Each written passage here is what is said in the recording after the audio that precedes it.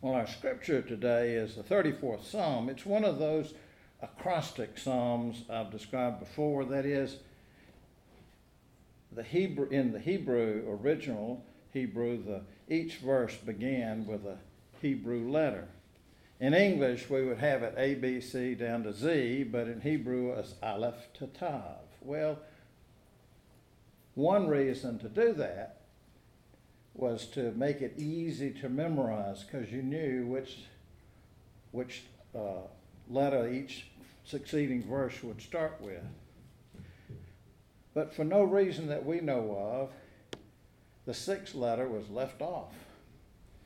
Well, you might remember that I've told you before the Hebrew alphabet had 22 letters. So since one letter was left off, the sharpest folks here would say, now wait a minute, there are 22 verses here.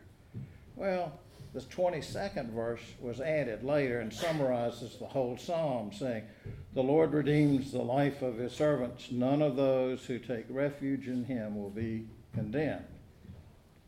Well, let me tell you the most interesting side note on this psalm. In many Bibles, there's a sort of superscript that starts the psalm that says this is a psalm of David. But it also says a psalm of David when he feigned madness before Abimelech so that he drove him out and he went away. Well, nowhere else in the Bible is that mentioned, but there is a passage about David acting crazy in front of a king. Scholars think that the Abimelech name was really Achish, the king of Gath. Gath was a Philistine city that was most famous for being the hometown of the giant Goliath. An unusual place for David to go hide, right? Well, so David met this king, Achish, in about 1025 BC. He was running away. He was fleeing King Saul, who was angry. Let me just tell you the story from 1 Samuel 21. And I'll read this from that Common English Bible. So David got up and continued running from Saul. He went to Achish, Gath's king. Achish's servant said to him, isn't that David, king of the land? He's one of the people that the people sing about in their dances. Saul has killed thousands, but David has killed his tens of thousands. David took these words very seriously and became very frightened of Achish, Gath's king. So he changed the way he acted with them, pretending to be insane when he was with them. He scratched marks on the doors of the city gates, and he let spit dribble down his chin. Can't you see he's crazy? Achish asked his servants. Why bring him to me? Am I short on insane people that you brought this person to be crazy right in front of me? Do you really think I'm going to let this man enter my house? There are lots of unusual stories in the Bible if you read the whole thing, aren't there?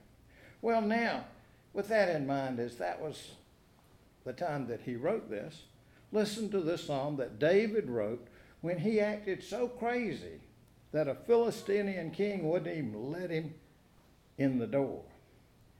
The 34th Psalm is a psalm of thanksgiving for deliverance from trouble.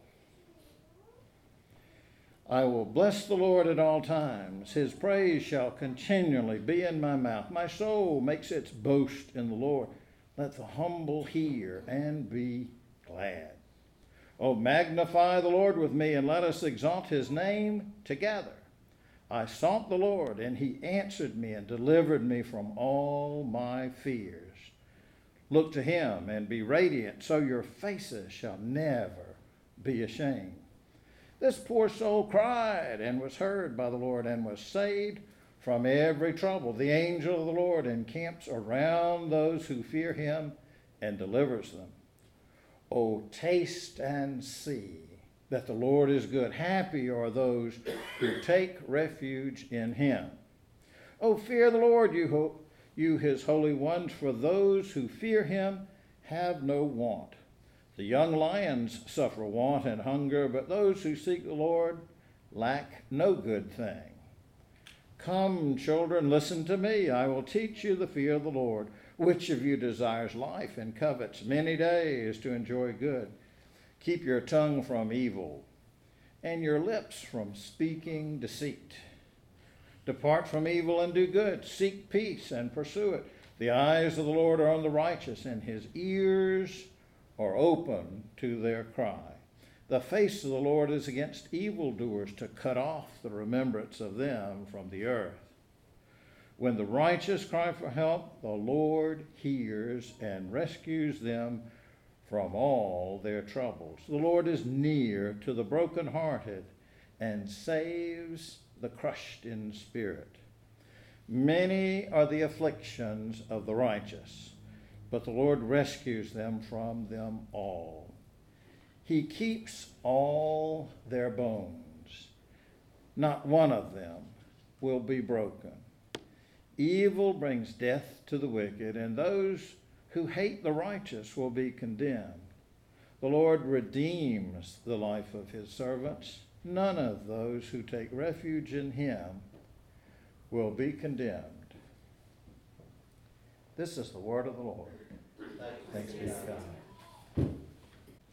Well, Psalm 34 starts with a brief hymn of praise. I will bless the Lord at all times. His praise shall continually be in my mouth. My soul makes its boast in the Lord. Let the humble hear and be glad. Oh, magnify the Lord with me, and let us exalt his name together. Once I went to a Sunday school class that was studying the Psalms. One assignment in that class was to write a psalm. You could do that. You could do that because just like David, you have been blessed by God. You've been rescued from some disaster. You've made some terrible decision and God saved you from trouble. Somehow, some way, you can say with David, I sought the Lord and he answered me and delivered me from all my fears. Surely there is some event, some person, some experience in your life that makes you want to express the kind of joy that David felt when he wrote, oh, taste and see that the Lord is good. Happy are those who take refuge in him. The Hebrew word that gets translated happy there is ashur. It's used 26 times in the book of Psalms and 20 other times in the Old Testament. But it's not like be happy, like you put on a greeting card. It's happy always in the Psalms expressed in terms of relationship. In this case, relationship with God. Some of Psalm 34 shares wisdom, gives instructions, renders advice. Keep your tongue from evil, your lips from speaking deceit. Depart from evil, do good. Seek peace, pursue it. Well, how do you do that? How do you keep your tongue from evil? How do you keep your lips from deceit? How do you depart from evil and do good? How do you seek and pursue peace? The very verses of Psalm 34 that pose those challenges give rise to such questions as I just asked. Those verses are quoted in 1 Peter 3 to summarize the instructions there to Christians that say, all of you be of one mind, sympathetic, lovers of your fellow believers, compassionate, modest in your opinion of yourselves. Don't pay back evil for evil or insult for insult. Instead, give blessing in return. You were called to do this so that you might inherit a blessing. Well, now, both from articles and books and workshops I've read and heard about lately, I know that there's a current seminary trend to train the preachers. Preach the verbs, they say. That is, focus on the action words rather than on the object words, the nouns. The idea is that the nouns change over time. Just for example, you and I are much more likely to wear a hoodie than a cloak these days. But the verbs change less often, and the nouns. And then, well, English teachers have always been telling us verbs are where the action is anyway. So what happens if you do that and look at the verbs in the 34th Psalm? You'll find that humans bless, magnify, and exalt. That is, we worship. We take refuge. We're told to look, see, come, listen, pursue. And what does God do? God hears, answers, delivers, rescues, saves, redeems. God keeps. You get the picture. Our needs are great, and God is greater. God is gracious, merciful, and strong to deliver. There's a psalm scholar I like named Rolf Jacobson. He says that embodiment is a theme that runs throughout this psalm. Well, consider the various body metaphors used. The psalmist calls us to taste, see, hear, speaks of eyes, ears, face, heart, breath, bones. God is sensitive to human suffering and committed to save and deliver. Psalm 34 says that God is the one who keeps our bones, the one who is near the brokenhearted, the one who saves the crushed in spirit. It talks about the righteous. Well, the righteous are those who take refuge in God, those who fear God, who seek God, who desire life, who cry for God's help, who have many afflictions from which God rescues them. All of us who've been in the hospital and come home safe can say amen. Another scholar wrote, the Psalms tell us both who God is and what God does, and thus who we are and what we are to do.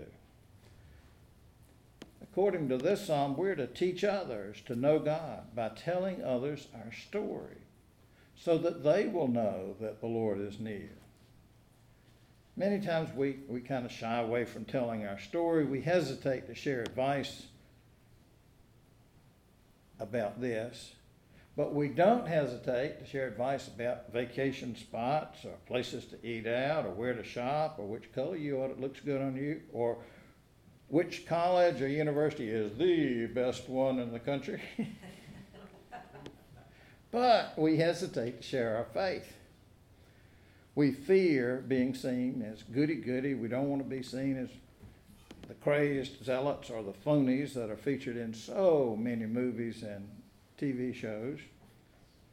We don't like it when people push their own views too hard, so we tend to keep our mouths shut. But you don't have to overdo it or be rude or disrespectful of other views to share the story of what God means in your life. How God has redeemed us and is the one in whom we find refuge. The one who saves, rescues, delivers, and keeps us. You may know the name Francis Collins. He's the scientist who led that project, that massive project to map the human genome. Something that had never been done before. He did not start out a Christian, but in the hospital setting where he worked, he was moved by the faith of people who were dealing with tragedy. He was moved by their prayers and what he saw in those families at the hospital in Chapel Hill, that he became a Christian as well as a leading scientist. Being a Christian does not keep us from life's troubles. Being Christian means we don't go through life's troubles alone, because the Lord is near to the brokenhearted and saves the crushed in spirit. Oh, taste and see that the Lord is good. Happy are those who take refuge in God.